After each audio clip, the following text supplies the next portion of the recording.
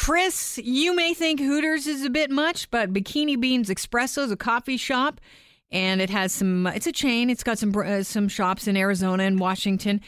All the staff there work in string bikinis, G-strings, or 3 strategically placed stickers, which I imagine hurt while they're coming off. Just 3 stickers? Just 3 of them. That's you're right. One of them must be a large sticker. Anyhow, I wonder who the genius is that came up with that idea. Because you're working with hot coffee and steamed milk in some cases. But you're working with hot girls. Yeah, that's full-on creepy. Anyhow, I forget about demeaning. I just think it's super dangerous. Oh, I was just Googling this and I'm distracted. So. Well, I'm sure you are. Okay. Speaking of Googling or ogling or oogling, whichever way you want to say it, if you want longevity, Chris, as a guy, if you want to live longer, here is the secret to living longer. The sign that I'm telling you about is the sign that every woman has seen here and there. It's men staring down. I think Aaron Brockovich said it best.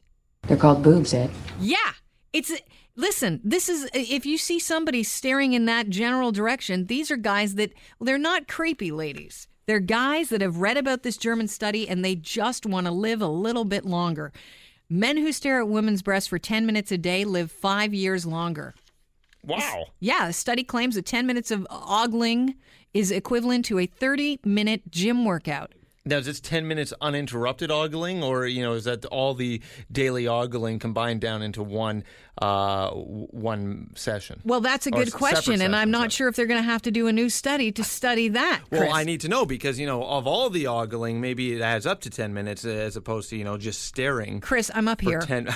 Hey, the advice that I was always given was looking at cleavage is like looking at the sun.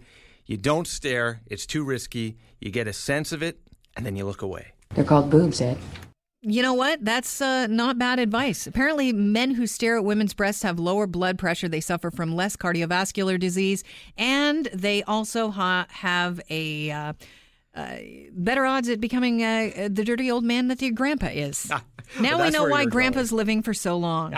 All right. Finally, I want to talk about a guy who just passed on the other day. Chris, remember when we were talking about the fact that Chuck Berry had passed away, and after 40 years, he announced that his first new album was coming out. Pretty cool. Yeah. Well, we finally have the release date for that. It's going to arrive June the 16th, and the first single off it is it has arrived. Would you like to hear it? I would love to hear what Chuck is bringing out. Now, keep in mind, it's not just Chuck. It's Tom Morello. Ooh. And Nathaniel Rateliff are on this track. Yeah, as well. Here it is. The song is called Big Boys. Go!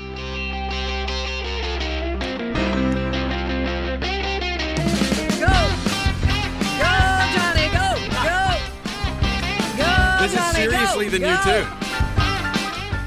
Johnny be good. That's Johnny Be Good. He used to carry his guitar. Little boy like you, I wanted to do things the big boys do. Wherever they went, they wouldn't let me go. And I got suspicious and I wanted to know. I was right in school, but my future looked dim, 'cause the big boys wouldn't let me party with them. Yes, yes. Go, I didn't Johnny, cry. go, go. Yes, Sorry, they're the same song. If you listen to... It's good. Don't get me wrong. I like it. It's good. But Classic. the moral of the story that I learned on Sunday when I started digging into Chuck Berry's repertoire and library after finding out that he had passed away was, if you know the hits, then you know everything else he's done, because there's a little bit of repetition in the riffs that he decides to play upon. Yeah, you're getting 10 tracks, and one of the songs is called Lady Be Good. I can only Wonder imagine what that's that gonna sounds sound. like. Go!